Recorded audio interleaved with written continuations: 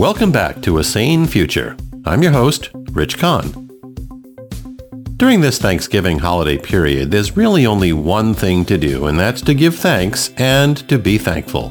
So that's what we're going to do.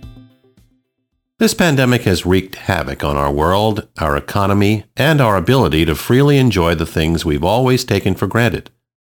But let's not forget to give thanks for our families and friends, for having shelter and enough food to eat, our colleagues past and present, vaccines on the horizon, and a new administration that'll restore decency, integrity, and empathy to our society. Let's also be thankful for the many selfless, caring people in our midst. Our wonderful doctors, nurses, first responders, mental health professionals, and the many others providing food and comfort to those in need. Their stories and good deeds are everywhere, and we couldn't be more appreciative.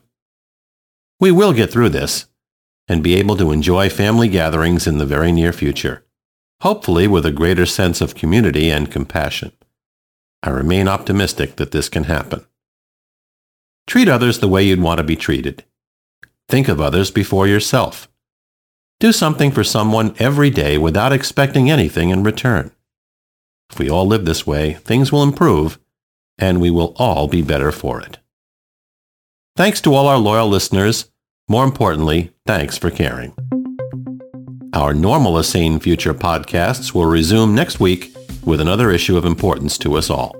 And don't forget to visit asanefuture.com and follow A Sane Future on Facebook, Twitter, and LinkedIn. This is Rich Kahn. Thanks again for listening, and please arrive home safely.